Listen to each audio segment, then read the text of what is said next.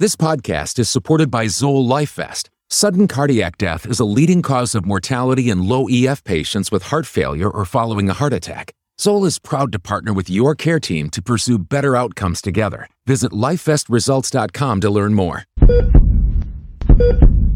Worldwide, cardiovascular disease affects the lives of hundreds of millions. Dedicated cardio nerds everywhere are working hard to fight this global epidemic. These are their stories. My dear cardio nerds, this is Amit Goyal. Join us on a new adventure as we journey through the maze of clinical practice guidelines. In this series, Decipher the Guidelines, we will take a deep dive into the 2021 ESC Cardiovascular Prevention Guidelines, focusing on similarities and differences from the American guidelines. This is a multidisciplinary collaboration between the cardio nerds, the ACC Prevention of Cardiovascular Disease section, the National Lipid Association, and the Preventive Cardiovascular Nurse Association, developed with the mentorship from Dr. Eugenia Yang. And remember, Cardio Nerds is a fellow-founded independent educational platform. The views expressed here do not necessarily reflect the opinions or policies of our employers. Do be a nerd and spread the word on social media and help others find us by rating and reviewing the show on your favorite podcast platform. And with that, it's time to get nerdy.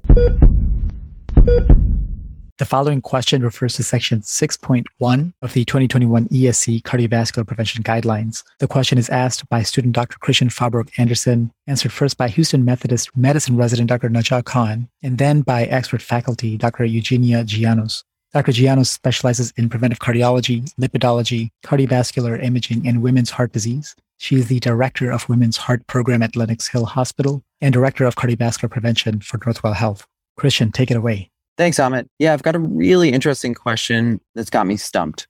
Here it is.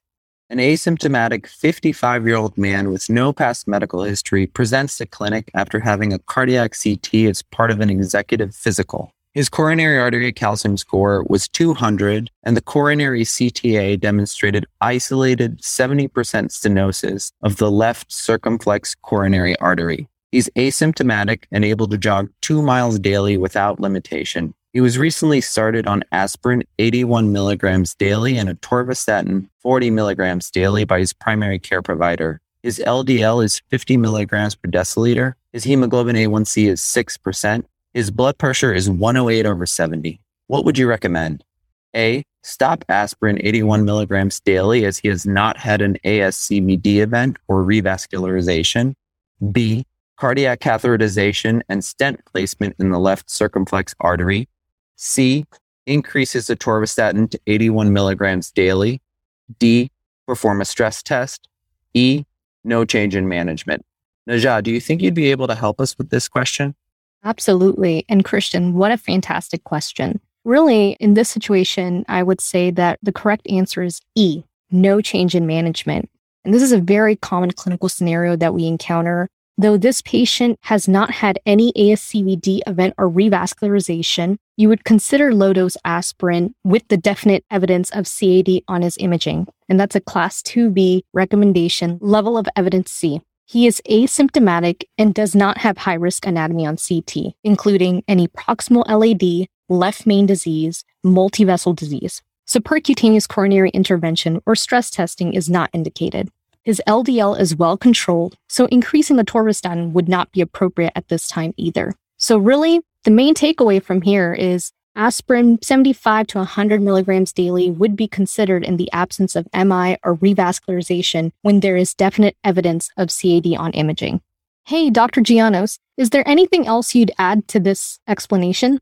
This is a really good case for what happens in clinical practice. We often get patients coming in as part of routine screenings and a lot of these executive physicals where we now have diagnosed disease that's there in the absence of symptoms. And, historically, we've always felt compelled to stent, to do more, to revascularize. I think in the era of the ischemia trial, and particularly in the absence of angina in this patient, it is clear that he would not benefit from PCI. So therefore, further workup of any form to look for significant stenosis is not likely to benefit this patient. So I think that staying with this particular regimen is absolutely the way to go. And aspirin, by both guidelines in the presence of any degree of disease, is warranted in this patient in order to reduce risk long term. Thank you so much, Dr. Gianos. Just an additional question that I had for you was, could you review the use of aspirin in primary prevention specifically in this patient's case?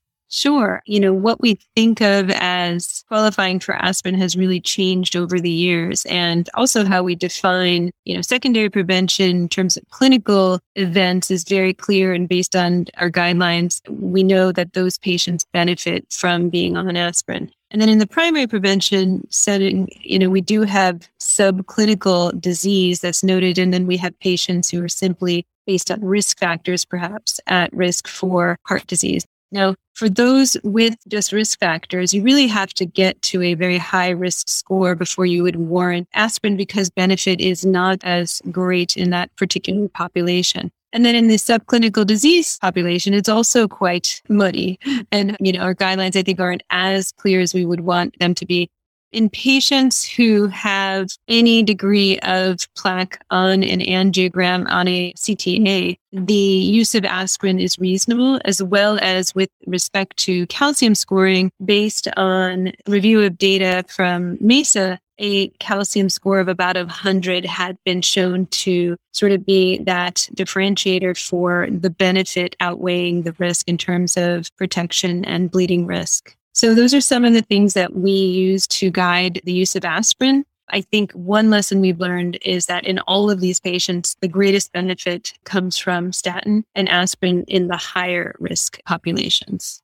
Gosh, Dr. Gianos, Najah, thanks for taking us through that very nuanced discussion of when to use aspirin for primary and secondary prevention. Those were some amazing clinical pearls that I think will be helpful for many folks listening on, certainly including me. Thanks again for sharing your expertise.